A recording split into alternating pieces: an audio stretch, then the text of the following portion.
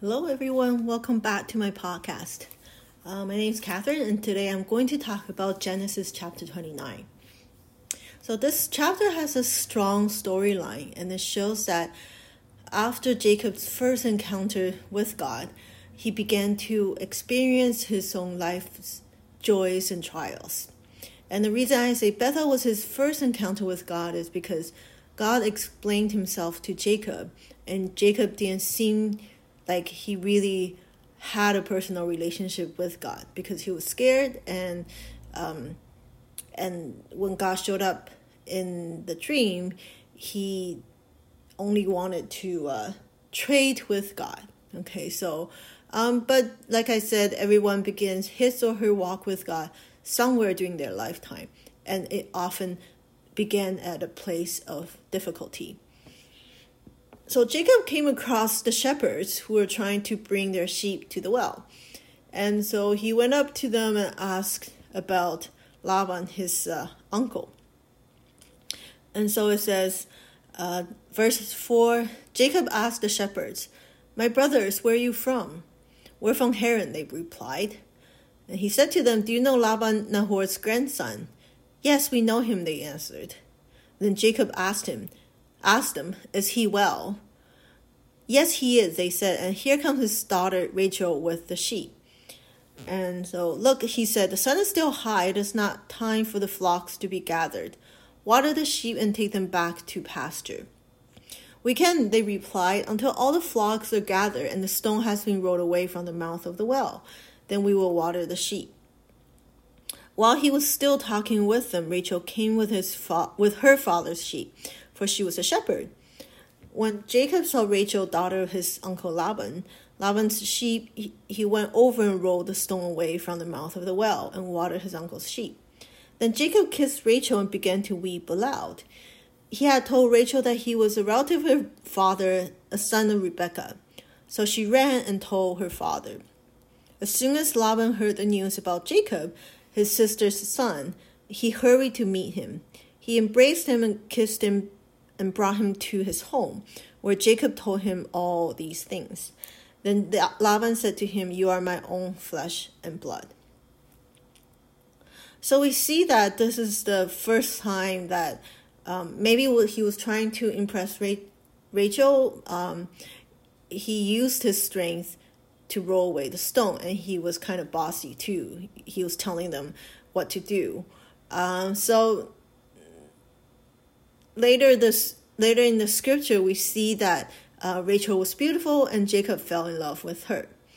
And so Laban welcomed Jacob into his household, and then a deceptive drama began. So we see that he was, as we read on in the chapter, we see that Laban wanted to know if Jacob wanted anything because he couldn't have him work for him for free. Then Jacob said, "Give me my wife, my time is complete." And so he asked for Rachel. But as we can see later on, okay, so here the scripture says, now Laban had two daughters. The name of the older was Leah, and the name of the younger was Rachel. So Leah had weak eyes, but Rachel had a lovely figure and was beautiful. So Jacob was in love with Rachel and then said, "I'll work for you 7 years in return for your younger daughter Rachel." And then so Laban said, "It's better that I give her to you than to some other man. Stay here with me." So Jacob served 7 years to get Rachel, but they seemed like only a few days to him because of his love for her. So he asked for Rachel, and but just like the deceptions that we saw earlier on, he was given Leah. And so in the morning, he realized it was not Rachel. And then so Jacob said to Laban, "What is this you have done to me? I served you for Rachel, didn't I? Why have you deceived me?" Laban replied, "It is not our custom here to give the younger daughter in marriage before the older one. Finish this daughter's bridal week, then we will give you the younger one also in return for another 7 years of work." And Jacob did so. He finished the week with Leah, and then Laban gave him his daughter Rachel to be his wife. Then Laban gave his servant Bilhah to his daughter Rachel as her attendant. Jacob slept with Rachel also, and his love for Rachel was greater than his love for Leah, and he worked for Laban another 7 years. So I had a few questions when I read this. Didn't Jacob realize the older sister was not there at his wedding? Maybe he was just too happy and he wanted to consummate his marriage, so he didn't notice the details. So as we can see, we have polygamous marriages in the Bible, where Abraham did have more than one wife, but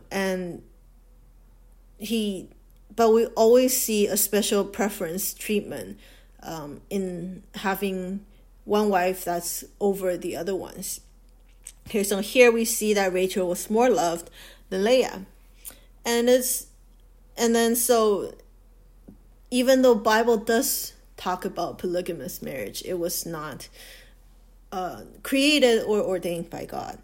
Okay, and then often polygamous marriages does not end up in a happy result. So it is already difficult to maintain a monogamous relationship, not to mention polygamous. So in Jacob's case, we see that he loved Rachel more than his other wives. And personally, I think that when the 12 tribes of Israel went into the promised land later on, the sons of Joseph took up 2 pieces of land over the other sons, and which means Jacob really saw Rachel's firstborn, Joseph, was his real firstborn. So Joseph got a double portion of the inheritance. Okay, so I'll end here, and we'll continue on to the rest of the chapter with the children of Jacob. Thanks for listening, and see you next time. Goodbye.